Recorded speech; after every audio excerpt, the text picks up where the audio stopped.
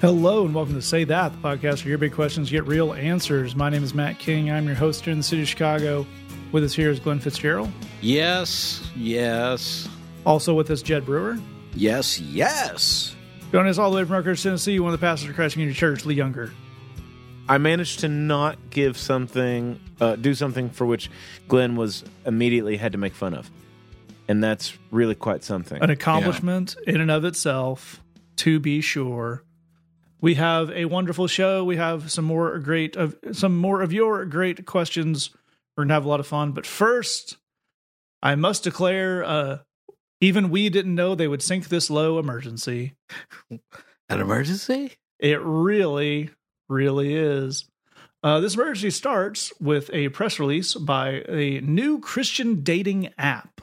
Oh, boy. Which, if you've been listening to the show for a while, you know that we are all in favor of your Christian mingles and your Match.coms and even your Tinders and your Bumbles and your Coffee Meets Bagel, which I know is a real thing, but still sounds made up every time someone mentions it to me.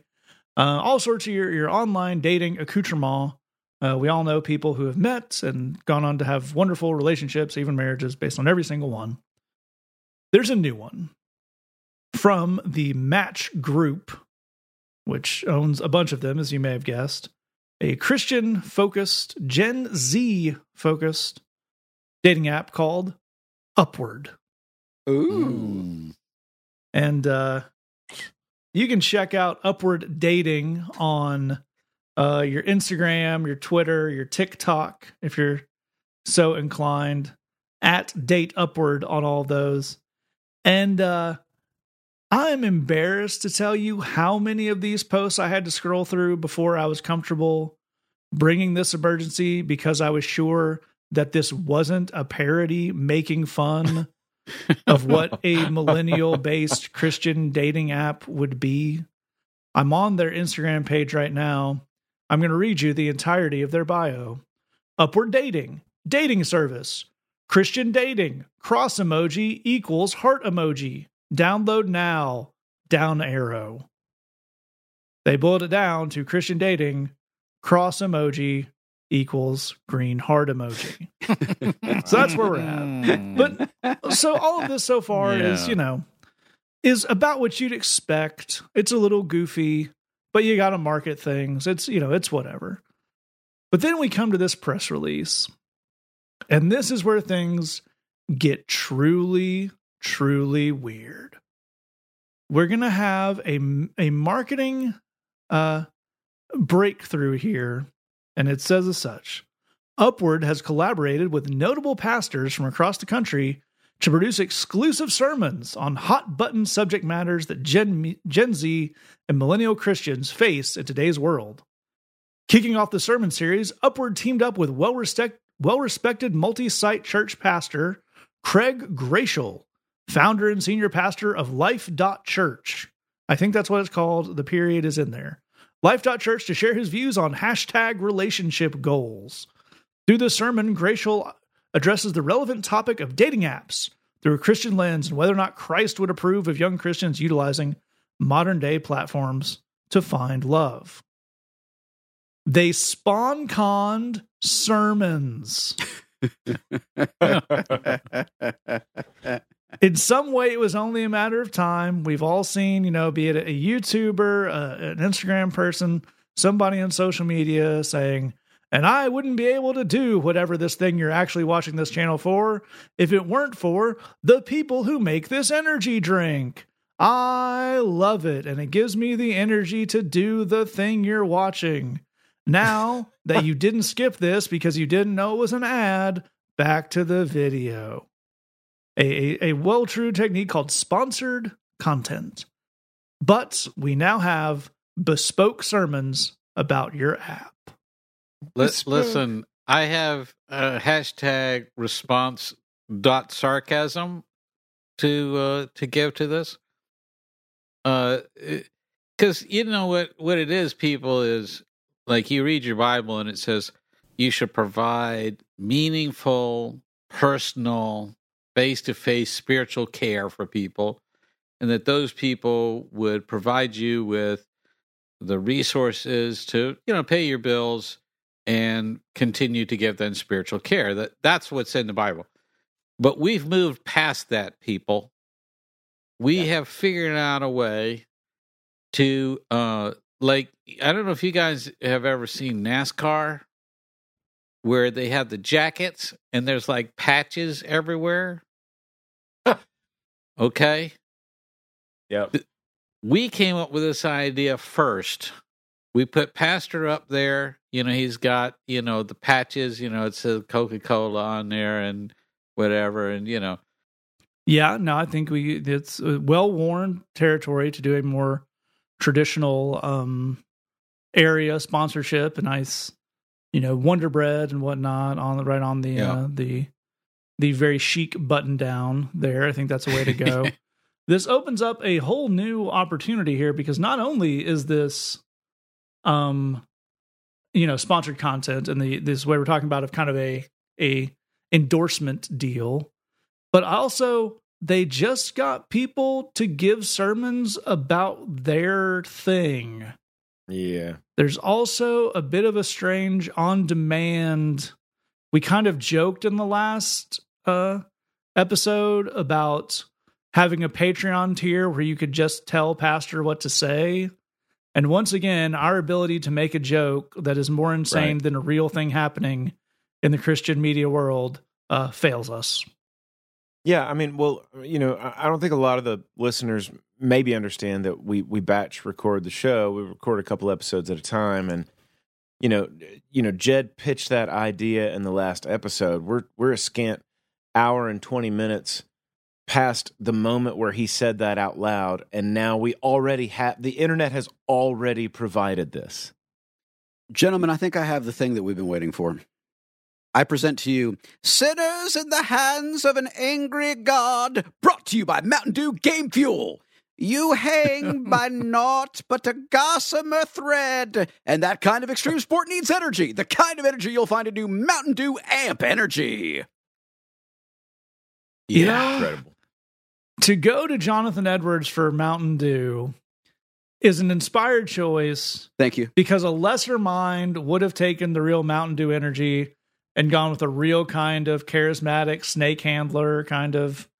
But you see, that would get lost in the content, just kind of ether. You have to have something that stands out. Yeah. And a very prim New England Puritan slamming some Mountain Dew Gamer Fuel is an image that sticks with people.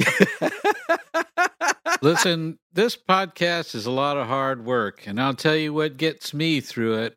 It's Brock's Candy Corn Candy. That's right. It gives you energy. It makes your brain sizzle.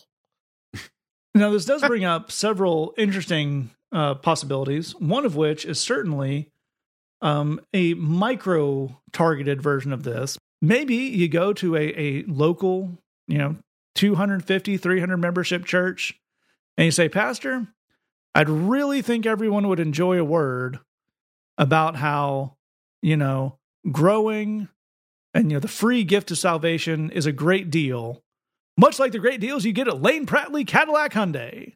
Lane Prattley Cadillac Hyundai. It's not heaven, but it's close.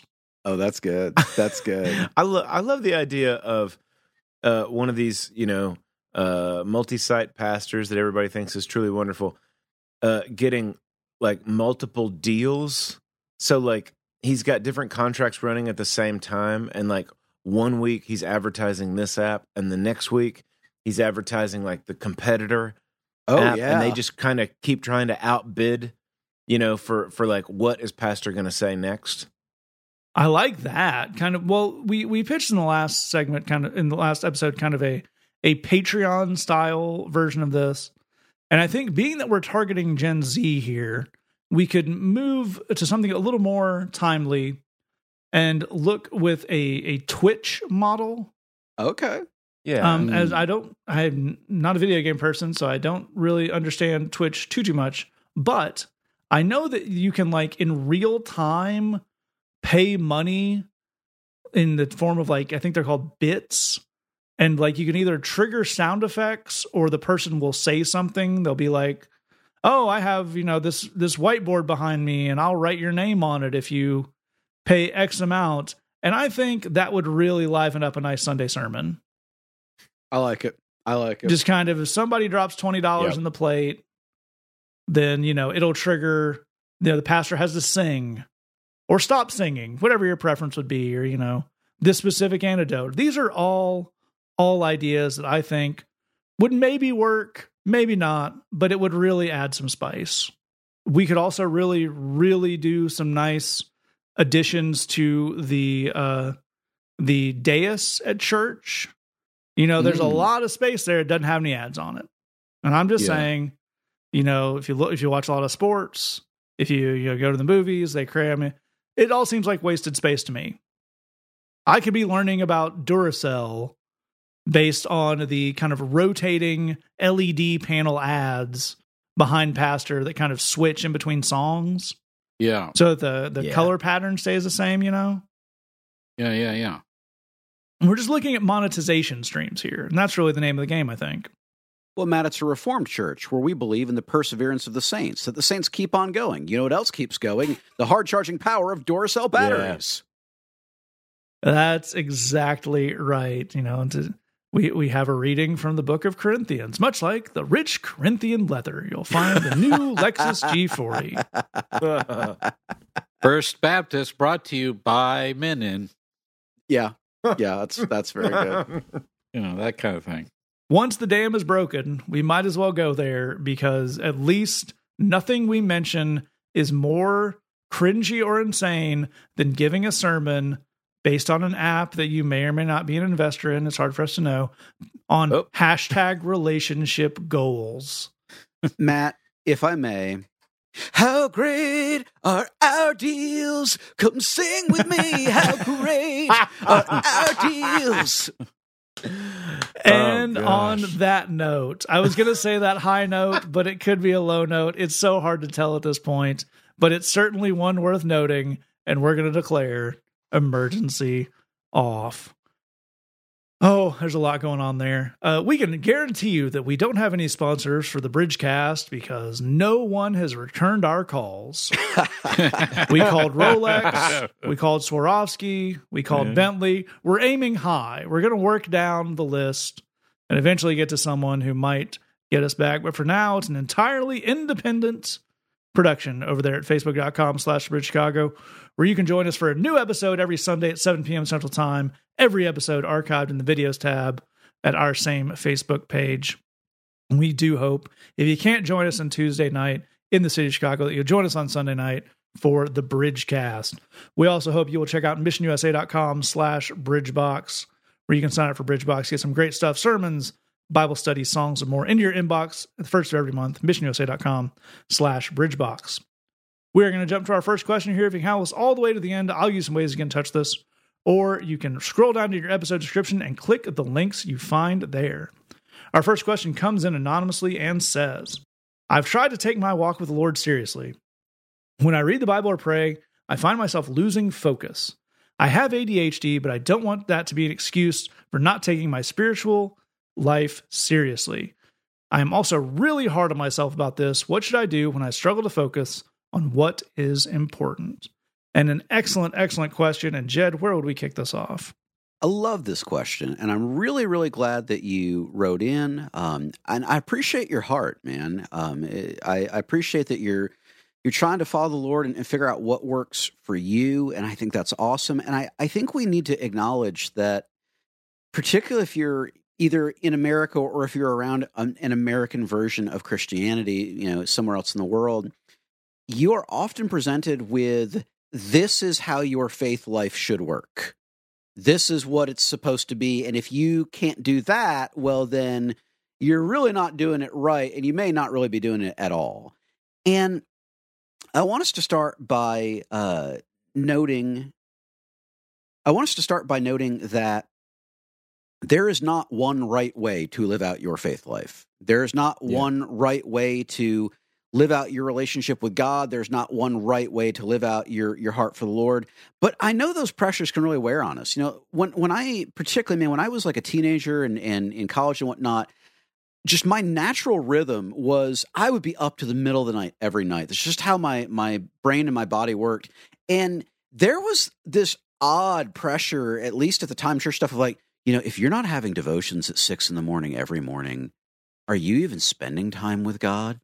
And there was the sense of like, people who get up earlier in the morning and read their Bible are morally superior to you. It says his mercies are made new every morning, Jed, not every mid-afternoon. And we want to take as much pressure off of ourselves as we possibly can. Man, it's a hard time to be alive. It's a hard time to be trying to live any kind of life of faith. It's a hard time to be trying to figure out how to walk with Jesus in a really a world going through a lot of stuff. And so we want to take off as much pressure as we can, and that includes other people's expectations of what your life of faith is supposed to look like. So with that in mind, let's talk about you specifically for a second. The first thing is, you say that you have ADHD. Of course, it's worth noting that that is a technical medical diagnosis. And so one question is, are you working with your physician in regards to your ADHD? One of the things that we want to be crystal clear on here on the Say That podcast is we are pro modern medicine. Modern medicine is a great thing. And so we want to encourage you to work with your physician, work with your doctor. Medicine, it's not just leeches anymore. And one of the reasons why we want to encourage you to do that is that may give you some insights into things that are likely to work really well for you. That might be a cool takeaway. But then that's going to lead to, are we trying things? So, one example is, and Lee's brought this up before, it's a great idea, is using an audio Bible and going for a walk. And just, being out and about and experiencing God's word that way. It's a great thing to try, but I think that you should come up with a list of about a dozen things that you want to try. And some of them may work pretty well. Some of them may not work at all. Some of them may work kind of, sort of. But all of them, I think, are going to give you some ideas of how you can tweak things, how you can dial things more and more into what works for you. The other thing I want to encourage you on is to remain in contact with the idea that this is a journey. And we need to be kind to ourselves. This is not about, there's this bar of like Christian lifestyle behavior, and you just need to measure up to it, and you need to do that as quickly as possible, and then everything is good. Then it'll be okay. Now it's awful, but then it'll be okay. The truth is, God loves you maximum strength right now today. You are as loved and accepted and celebrated by the Lord right now today as you ever will be. The goal of figuring out how to live more deeply into a life of faith in your own unique life is so you can have more peace and more joy and more connection. But there's not like a thing where God's mad at you, and running out of patience. It's just not like that. Be kind to yourself. Everybody's got to figure out what their walk with the Lord is going to look like. There are no exceptions to that. And I do want to offer one more thing, because in a weird way, it ties back into our emergency. Some churches really criticize people for having a consumer mentality, and they're trying to find, it's all about me, and I need stuff that works for me. Yeah, you do. You do need stuff that works for you. And in a sense, your life of faith is all about you. That's the point. Jesus came and died on a cross because he loves you. So this idea, churches, not all churches obviously, but some churches will try and browbeat you into, you have to be on what we're on because it's not about you, it's about God. No, dude. You got to do what works for you. You got to figure out a way that you're able to connect with the Lord. That's a good thing, not a bad thing. We've got your back on that. We're cheering you on. Be kind to yourself and take it one day at a time. That is a fantastic, fantastic place to start that off. And Lee, where do we take things from there? I love everything that Jed just said, and I love the phrase, be kind to yourself. One of the things that I want you to understand, and I really hope that you buy in and believe us on this, is that the Lord is not hard on you. He is not, you will have spiritual directors or pastors or teachers and stuff who may, from time to time make you the feeling that God is demanding, and he demands a lot. And the thing that you need to understand from Scripture is that just really doesn't hold up. In 1 Timothy chapter 1, Paul says that Jesus has boundless patience. And we've talked about this on the show before, but you can just go look up the word from the Greek. It just has the word for boundary, and then it has the A in front of it, which negates the word. like in the word atypical or something like that. In other words, there is no boundary to the patience of Jesus. There's just no fence. You'll never run into the place where he's like, that's it, I've had it. Jesus is not hard on you. Psalm 103 says that he remembers that we are dust. He knows that we are fragile. He knows that we are frail. He knows that little things affect us in big ways. Sleep, sickness, diet, a weird, funky conversation at work. He understands all of those things. He's unbelievably understanding. And we have to start from there. The Lord isn't hard on you, so you should not be. You should go easy on you because he's going to be easy on you. We need to start from that perspective. But I want to share another practical thing, which is you talk about being distracted in prayer.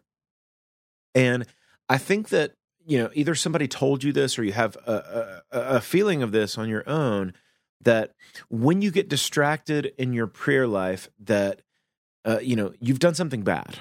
You kind of feel like a sensation of like, well, I've got a slap on the wrist now because I shouldn't have done that. I need to be so kind of holy in my prayer life and so focused on the Lord and worshiping him or whatever that like my mind does not wander and I'm not distracted from that. I would push back on that and say, no, you're a human being. You are going to have distracted thoughts. What I would say is lean into those distractions and just present those to the Lord. If you're praying about something and you get distracted by all of a sudden you realize, oh, I'm not really praying anymore. I'm thinking about this funky thing that happened at work. Just lean into that. Here's a little helpful reminder. That thing that you're distracted by, that might be what you care about. If you're preoccupied with some funky conversation with a coworker, that's the thing we might actually need to be praying about, not like working myself up to pray about, the evangelization of the lost or something like that. Go ahead and talk to the Lord about the thing you're distracted by. You're distracted by some funny thing you watched in a show or a video online or something like that. Talk to him about that. Literally just like whatever the distraction is, just include that into your conversation with the Lord. Some people might be listening to that thought and just feel like that is that's funky for me. That's just kind of an irreverent thing. And the pushback that I would have on that is he knows it all. He's there for all of those kinds of movements in your thinking, in our conversations with our friends, in the way you spend your time. He is present for all of that stuff. And I think the heart of Jesus, and I think that our prayer life and all that stuff, I think we would relax a whole lot more if we remembered two things. One, he's easy on me. And two, he really just wants to keep the line open. That's really what he wants. Not like you have to pray perfectly about all the holiest things or whatever. I think he just wants to stay on the line. So if you get distracted, don't beat yourself up about that. Don't consider that a mistake. Rather, reroute the distraction into your conversation with the Lord. I'm thinking about this weird thing now, Lord. Wasn't that crazy? Or, hey, I've got this. Apparently, this is the thing I care about because I'm afraid about this conversation or whatever. So I'm going to bring that to you too. In other words, he's easy on you. He's patient. He understands the things you're going through. He mainly wants to keep you on the line. That is a really, really great place to take that. And Glenn, where would we close it out? Well, I agree with these fellas. I think, first of all, we recognize that it stinks to have big, hairy, ugly challenges to deal with in life. I think the only positive way to look at that, I suppose, is to recognize that most people have some sort of challenge. It may be obvious, it may not, but everyone does have their own challenges, and there's sort of no way to compare, say this one's better, this one's worse, or this is more devastating, or whatever. So we don't want to get into that either, but I think it is worth recognizing that a lot of us have a struggle. Now, I'm going to talk about a completely different type of thing than ADHD, but it'll sort of work as an analogy, I think, here. There's a buddy of mine, and I won't mention his name to embarrass him. But this is a guy that I ministered beside for many years and got to see him in doing ministry over a period of time and doing it very, very, very well. And this guy had dyslexia. It's, again, very different from ADHD, but a completely separate deal. And when I say he had dyslexia, this was the most extreme form of this I have ever seen or heard of in my life. This is a guy who, if he sent you an email, it was a word salad. I mean, you couldn't make sense of what you were looking at. That extreme. So, he could not function with emails or social media at all, any of that. But I didn't even know this about him until he and I were preaching in the same speaking gig, and he had given him a verse for them to put on the PowerPoint, and for some reason they put the wrong translation on the screen, and he turned and looked at the screen as if he was reading it and gave the entire passage in a totally different version, a different translation altogether. And it was then that I realized he definitely wasn't reading it. He had the whole thing memorized. It was all in his head, and he was kind of going through the motions so people wouldn't know. But the thing about this guy that I'm trying to tell you is when he would preach on the Bible, it was totally different. And here's why. It's because he had to struggle to squeeze every single word out of that verse.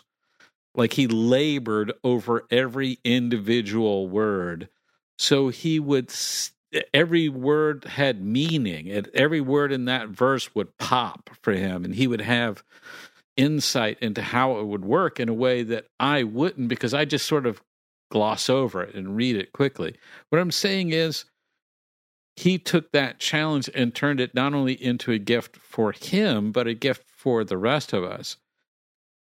I think the other thing that we need to learn about that story is, and I'm dovetailing on exactly what Jed was saying there, it is important to have your own spiritual journey. It is important to find out what works for you. I think we see a certain number of people that are doing stuff weird and they're just doing that to get attention. They're not doing what works for them. They're just trying to get attention.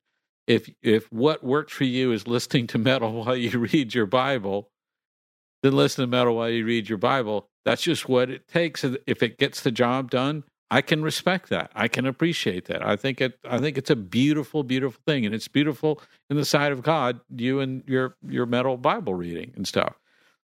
Be a unique Christian. That's really important, and it's what we really want for you. Absolutely right. That is all fantastic stuff from these guys. The one thing I would definitely circle back to point out is where Jed started us off with. ADHD is a medical condition. If you've been diagnosed with that, that's not an excuse. That's a medical condition you have. If I break my ankle, I'm not using that as an excuse to not get in my 10,000 steps. I'm dealing with a condition that I have. There's a lot of ways to do all these things these guys are pointing out. But the first place we really have to start with, and this is something that Lee mentioned, is God's not mad at you. God's not going to give you a second-rate experience because you're coming at things in a second-rate way. This it all counts, and that's what's important. Move on to our second question here. It comes in anonymously and says, I've made a lot of changes in my life. It's everything I've wanted my life to look like, but I'm so stressed all the time that I kind of just want to give up on all of it. How does God want me to handle the stress of a full life? And another really cool question. And Lee, where do we kick off? I do love this question. I think that there's a thing that happens in a lot of different cultures, capitalist cultures, American culture, church culture, and we want to, first of all, we're going to look at it, but first of all, we want to celebrate that you're making changes in your life that you're proud of. That's a really cool thing. It's a really positive thing. And we celebrate that with you. But an important part of creating the kind of life that you're aiming for and being proud of it and all that kind of stuff is also making sure that it's a life that you actually want to live. I mean, right now you're talking about like, hey, it's kind of killing me, and it's really stressful. I accomplished some things I wanted to, but it's kind of killing me. Okay, so that brings us to an aspect of culture. There's some of this in church culture. There's some of this kind of in American culture or Western capitalist culture and stuff like that, which is just that we do not value a balanced life as much as we should. And what we want to look for is you need to have some rest and play in your week. I love to use a word that I've heard Glenn use a lot, and it's a word that people like pastors don't say it enough, businessmen don't say it enough, which is the word loaf. Here's what I want to do. I want to have a day off. And what are you going to do on your day off? I'm going to loaf. I'm not going to do anything. And I'm going to prop my feet up. If I feel like making some bacon, I'm going to make that. If I feel like playing some video games, I'm going to play those. And then if I feel like taking a nap, then I'm also going to take a nap. And the thing that I would add, like, look at you, you're doing some things and accomplishing some goals, and that all feels really positive. But you've also got a lot of stress.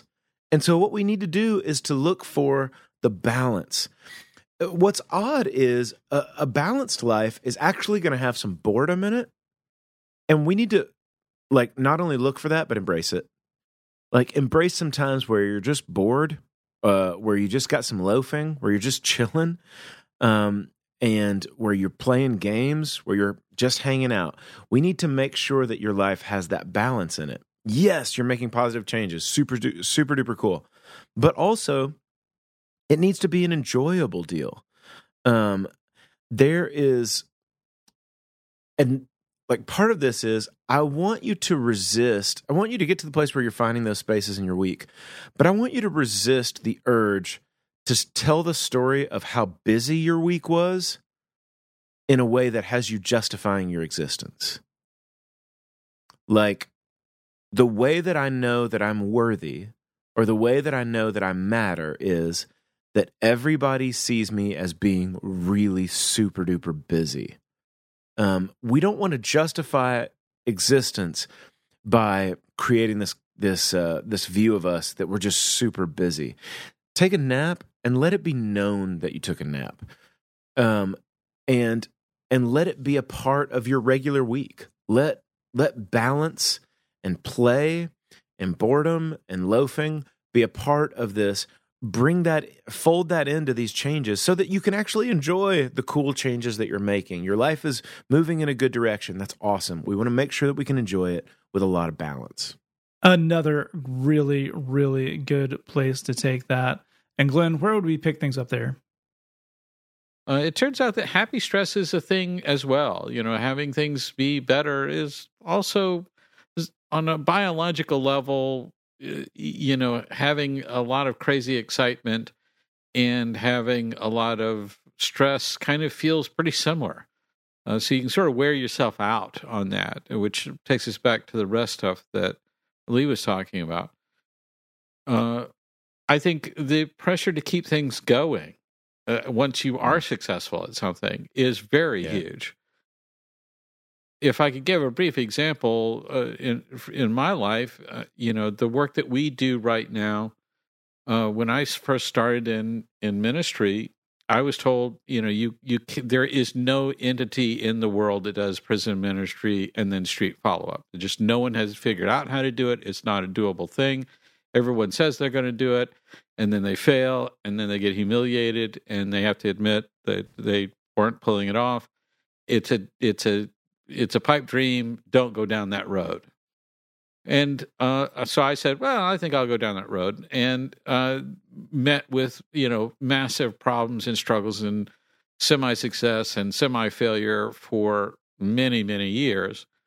Eventually, we were able to get that done, and I felt the incredible joy of being able to do that. So that takes us to this idea of godliness with contentment is great gain. That's 1 Timothy 6:6. It's a great verse. I use it a lot. It's important when you look at that word, godliness with contentment is great gain. when it's talking about great gain, that's the Greek word for that is perismos, and it means to literally do exactly what you're trying to do, which is to get ahead, to be successful, to succeed at the thing that you're trying to do. In that same verse, where it talks about the contentment, that's autarkia. I think that's pretty close to the right pronunciation of that. But it means this idea of being fully, feeling full and sufficient in and of yourself, that you, in the life that you have, you feel full and that everything is in its place and what have you. The idea of living a godly life is great, but the contentment is what we're trying to get to, that sense of being fulfilled, and recognizing that that's getting us to this place of great gain. That's getting us to a biblical and a godly definition of what it means to be successful. That is all excellent stuff there. And Jed, where do we close this out? Well, again, we really appreciate you writing in. And I don't know that the following is what you're dealing with, but you say that you made a lot of changes and it's good stuff and it's working, but it's leaving you with a ton of stress. And, you know, for my friends who have had that story where life was pretty rough, then I made a lot of changes, now life's pretty good, but I have almost no peace about it. The thing that tends to be true for them, and maybe it's true for you, is that there's a ton of fear. And I want to encourage you to dig deeper on the things that you are afraid of. Are you afraid that you're going to screw all this up, as an example? That you've made all this progress and you've grown in all these key ways, but you're going to screw it up and ruin it? Or are you afraid that it's, whether you screw it up or not, it's all just going to go away? That this is not your real life. Yeah, it looks okay for the moment, but eventually the other shoe will drop and it's all going to go back to the crappy existence that you used to have. Along the similar lines, or you may be afraid that you don't deserve it. That's actually not like a right thing for you to have it because, you know, maybe you've got problems and you've got issues and it's, you know, it's not really for you. If you can dig it, again, I don't know that you're afraid of any of those things, but I've known a lot of people who've had the experience that you're describing in terms of my life was pretty messed up. And then I made some difficult changes to get to a much better place. And I really don't have a lot of peace. And those tend to be three of the big fears that are pretty darn common when people are in the situation that you're describing. And to the extent that you're dealing with fear, I want to encourage you to find what you're afraid of and absolutely insist on dragging it out into the light. I've known Matt King a long time and I've heard him say many wise things, but one of the wisest things I've heard Matt say is the idea that all fear is fear of the dark. Yep. I think that when we're afraid of anything, the thing that we're most afraid of are the unknown qualities about it. And we can do something about that. So if, for example, if you're afraid that you're going to screw it all up, that fear makes sense, whether it's realistic or not. The idea of I worked super hard to make positive changes, and what if I'm just a couple knuckleheaded moves away from setting it all on fire and it all just goes away? That it makes sense to be concerned about that. Again, whether it's a realistic fear or not, it definitely makes sense. And if we want to have more peace, then we actually need to dig into that. We need to not face that fear in whatever, bro-y way where, I say, it's stupid, I'm not going to feel that way anymore. But we need to face that fear in terms of, acknowledging that it's in our brains and in our emotions, and then actually looking at it and saying, is this realistic? And to the extent that it's not realistic, why does it get so much emotional purchase in my brain and in my heart? Why does it feel so real to me? Are there alternate ways that I could look at the parts of it that may be valid? Are there strategies that I can work that help to lower the risk factors? All of this is good stuff, and it's a big part, in a practical sense, of getting to a place where you have more peace. God absolutely wants to give you the courage that you need to face your fears, and he absolutely wants to give you the peace that you need for your life. And part of the way he wants to help is he wants to walk through this process with you, where you figure out what it is you're afraid of, and you drag it out into the light, and you're able to talk about it. And what you may find is that a counselor is a great person to have some of these conversations with. That's actually a big part of why counselors and counseling exist. And if you're in a place where you've made a lot of changes, but you feel really unsettled and you feel really not at peace, and maybe some of that's being driven by some fears about yourself and your place in the world, I think talking to a counselor could be a really great idea. Talking to a therapist could be a really great idea. That's a good thing, man. And if you're not sure where to start on that journey, if you're not sure how to find that person, if you're not sure if you could afford that person, reach out to us. We'd love to help you to find someone that is a good fit for you and a good fit for your situation. No matter what, let's dig deeper. Let's figure out what it is that we're afraid of. Let's figure out how to drag those fears out into the light, start getting some context, start getting some peace going. And I think that you're probably closer to feeling better than you might imagine. We believe in you.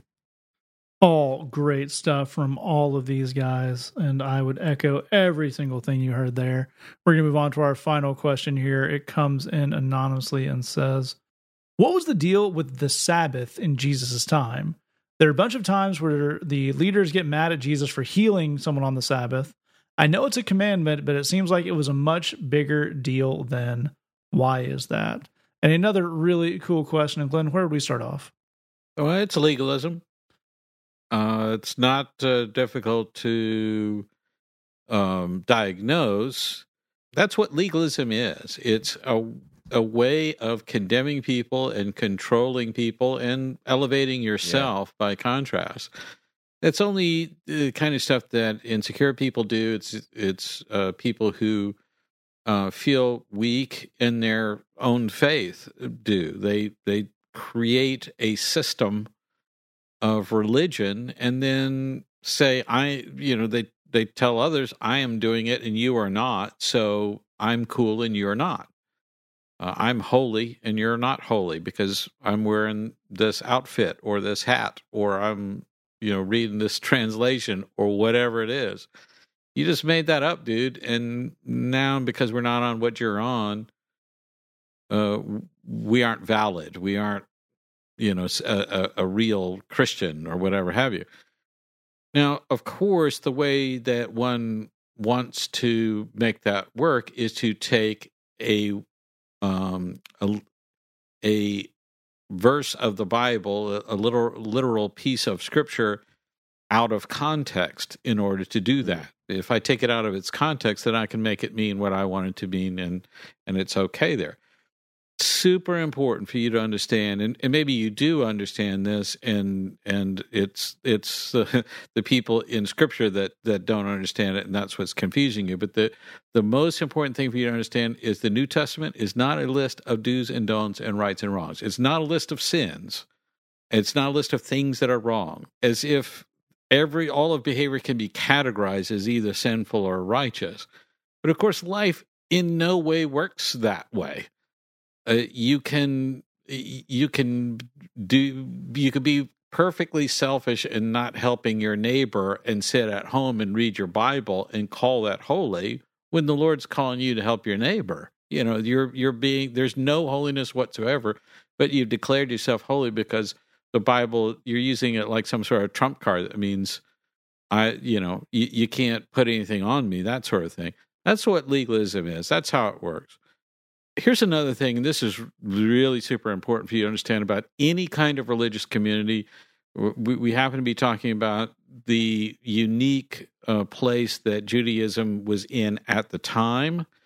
But this would apply to Christianity today, and it would apply, I assume, to lots of other religious communities. But within any kind of religious community, competition is real. It happens. It's a thing. It doesn't matter that we're all supposed to be pretending to be too far above that and whatever else. Jealousy is real in religious communities. I mean, it is there ubiquitously. It is there continuously. It is there everywhere. That's because people are human, and human beings get insecure. They get jealous.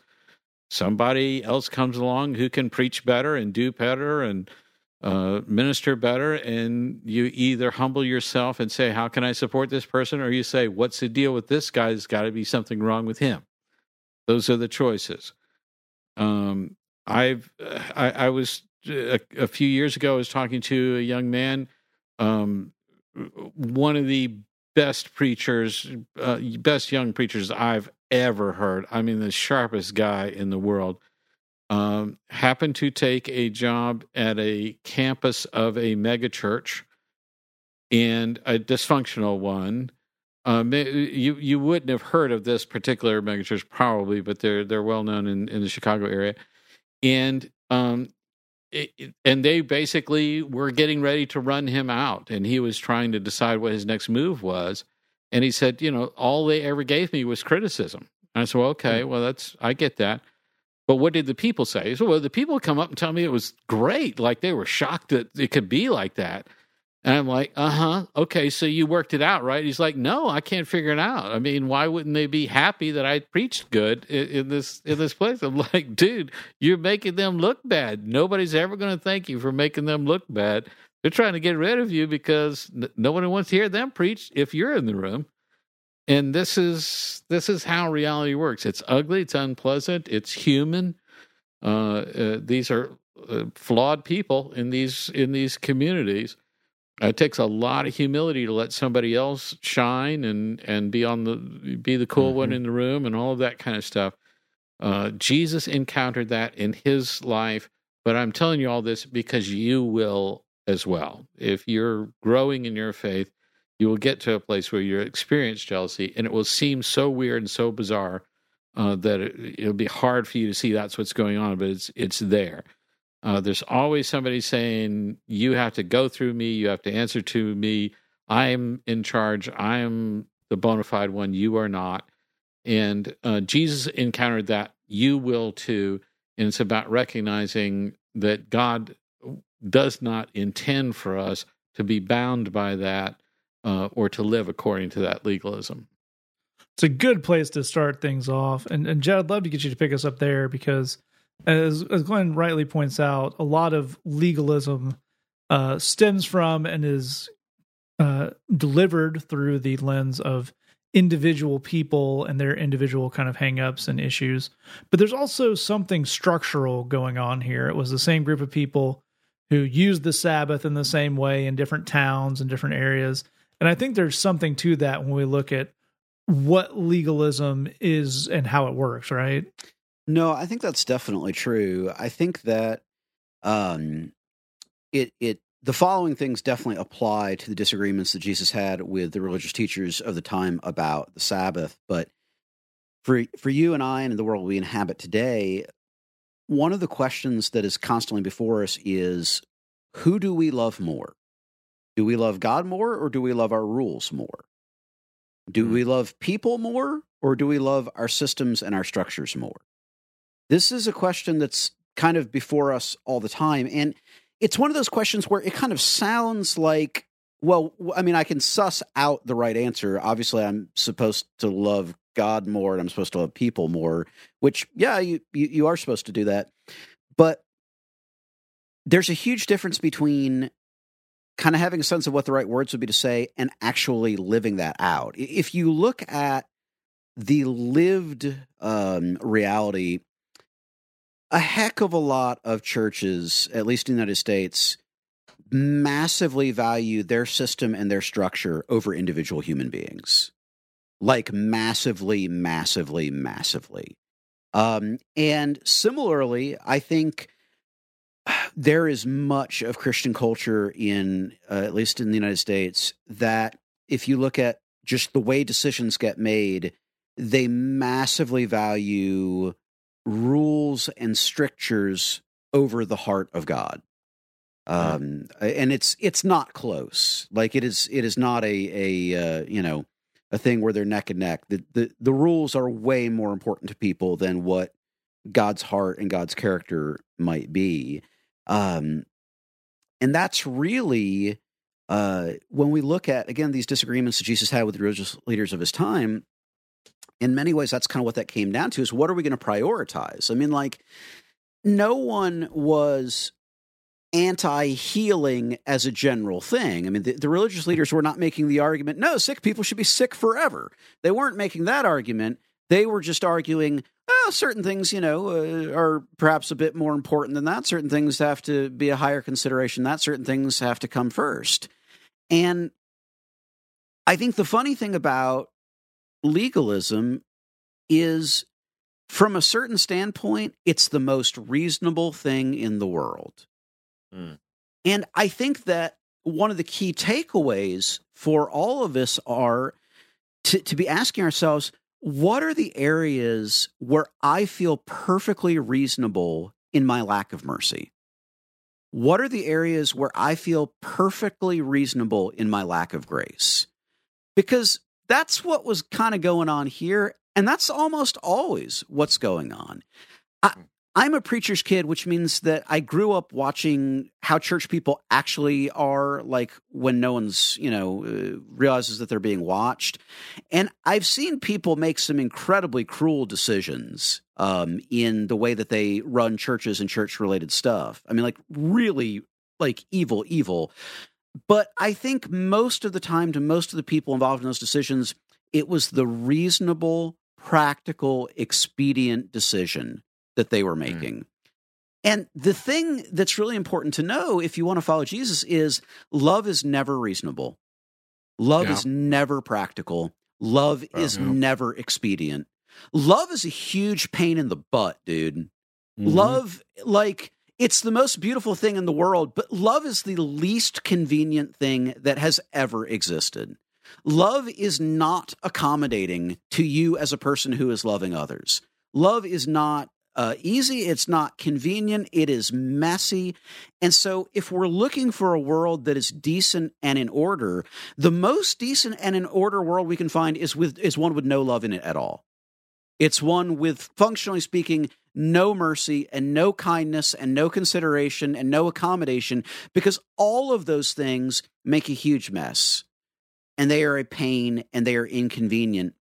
And so when we're looking at how do we be decent and in order and reasonable and efficient, we choose those things over love. And so again, I think that's the takeaway is all of us have areas where we are tempted to choose expediency over love, where we are tempted to choose propriety over mercy. And I think that, in many ways, is the point that Jesus was making then and is making today, is moment by moment, choose love. Choose love even when it turns conventions on their ear. Choose love even when it's inconvenient. Choose love even when some people won't like the way that you chose love. Choose love and keep choosing love, because that is the heart of Jesus. Absolutely right. That's really, really beautifully put.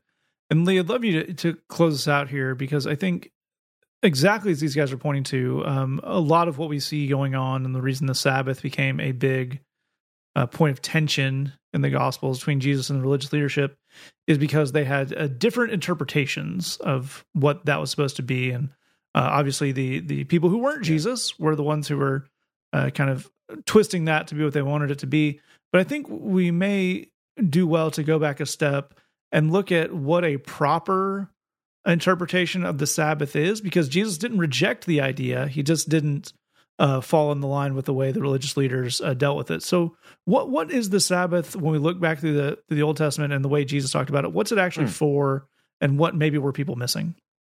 That's a really, really cool setup, because I think that, and I love where these guys have taken it, but I think a huge thing for us to understand in trying to figure this out is, or a good question for us to ask is, what kind of a guy is God? What's he like? Is God the kind of guy who he makes a rule and then he just watches everybody with a microscope to see when everybody's going to put their foot out of line, you know, and then he's going to be super upset, and then you're in big trouble, kind of thing? Or is it something else? So exactly as you're saying, Matt, the actual, like, you know, I grew up hearing like, well, Sabbath it's the day of rest. So Sabbath is a word that means rest. Well, actually, when you look it up, Sabbath is a word that means stop. And what God's original idea for people was, you're going to go into this, he was taking his people into this land that they'd never been to before. And his people had wandered around literally in the desert for 40 years, and he had provided food for them every day. An entire generation of people died off, and an entire new generation of people had only lived in the desert where God provided their food for them every single morning. And he's saying, you're about to go into a land and you're going to have to relearn agriculture. You haven't done any of it ever in your life. You're going to work hard. It's going to be difficult. And then every, like when the sun goes down on Friday until the sun goes down on Saturday, I just want you to stop. I just want you to stop. And that's not because I'm setting a rule and I'm going to watch you to see if you step a toe out of line. Here's why I'm saying stop. I'm saying stop because I want you to chill, enjoy your friends and your family, and I want you to know that I am the kind of guy who wants you to kick back and take it easy. It's interesting, we talked about the balance piece in the last question, and this is God's heart for people was, I just want you to stop. I want you to lay everything down and stop so that you can relax, take a beat, and know that that's the kind of guy I am, is I want you to chill. I want you to stop working hard and relax. He actually, like, there was this weird thing with the food that God, like the miracle food that God provided for them in the desert. He said, every single day you go collect what your family needs. Don't collect more than you need because it'll go bad. You can't keep it more than one day. The only exception to that, miraculously, was on Friday, you could collect all you would need for 2 days, and it would not go bad on Saturday. God just said, for the next 40 years, I'm going to miraculously, every time it's the stop day, I'm going to make it last because I just want you to relax. This was not God trying to catch anybody out of line. He literally was just wanting them to chill. And Jesus points to this when he gets in trouble for healing somebody on the Sabbath. This is from the Gospel of Mark in chapter 2. Jesus tells them, he says, the Sabbath was made for man, not man for the Sabbath. Now, this gets to the very heart of the thing, exactly as Matt's saying. Like, what was God's idea behind the Sabbath? The Sabbath was a gift to people, not a chance for people to get in trouble and for people to get to compete, like Glenn was talking about, for people to rise above, for people to act like jerks, like Jeb was talking about. The Sabbath, from God's perspective, was just a gift. And that's what Jesus is saying in Mark chapter 2. The Sabbath was made for people, not people made for the Sabbath. The legalism idea is people exist to follow rules. And that's how we measure who's the best, and that's how we measure who's in trouble. But what Jesus said was, no.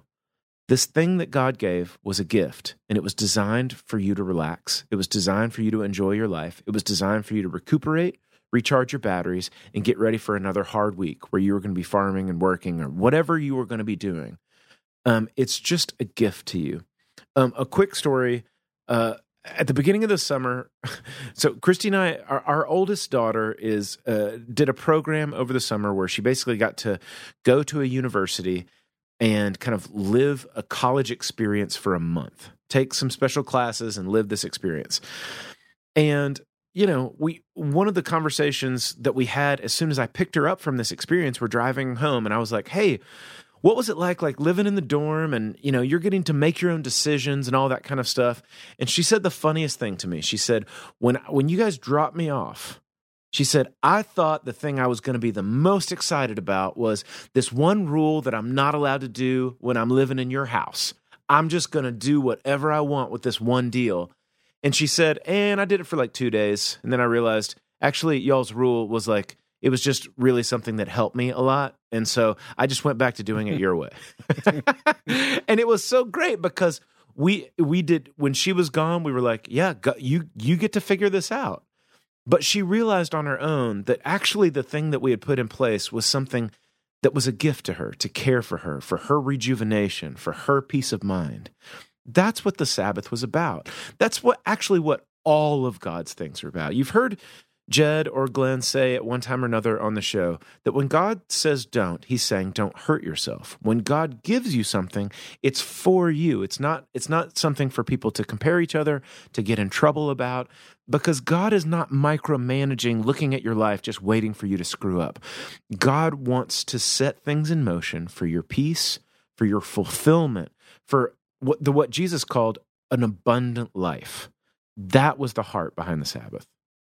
That is all fantastic stuff from all three of these guys on a really, really wonderful question. It does get to the heart of some really, really interesting things.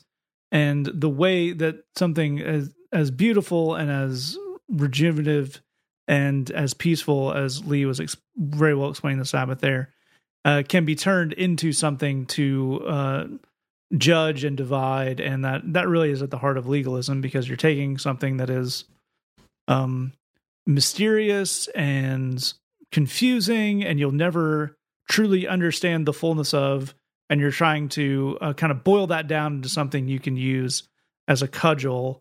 And beside just the inherent meanness and unpleasantness of it, it also really, really diminishes this amazing thing and these amazing things about grace, about the Sabbath, and about all the aspects of God, which are inherently something beyond our understanding. His patience and his grace and his desire for us to rest are really more than we could ever understand. So to boil that down to don't do this on this day, or as we kind of done it in American Christianity point, go to this building for a couple of hours this day if you're not working, otherwise it's fine. But just definitely judge the people who don't do that is kind of missing the point in a way that makes everything worse in every possible direction.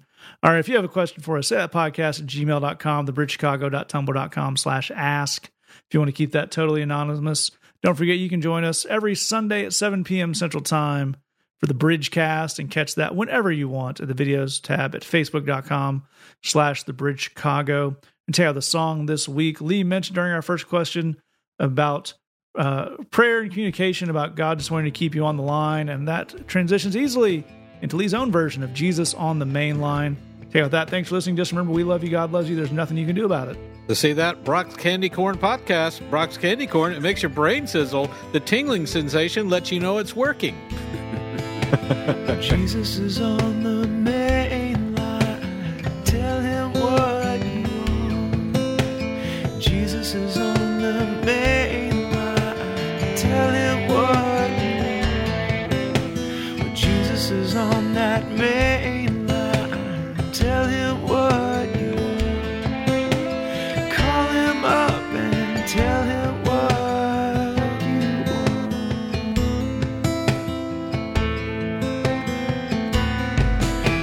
His line is never busy. Tell him what you want. His line is never busy. Well, tell him what you want. His line is never busy. Tell him what you want. Just call him up and tell him what you want.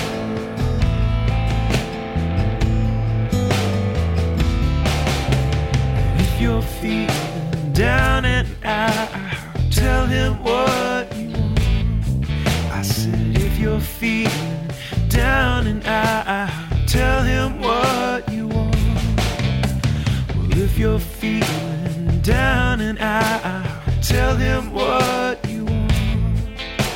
Well, call him up and tell him what you want.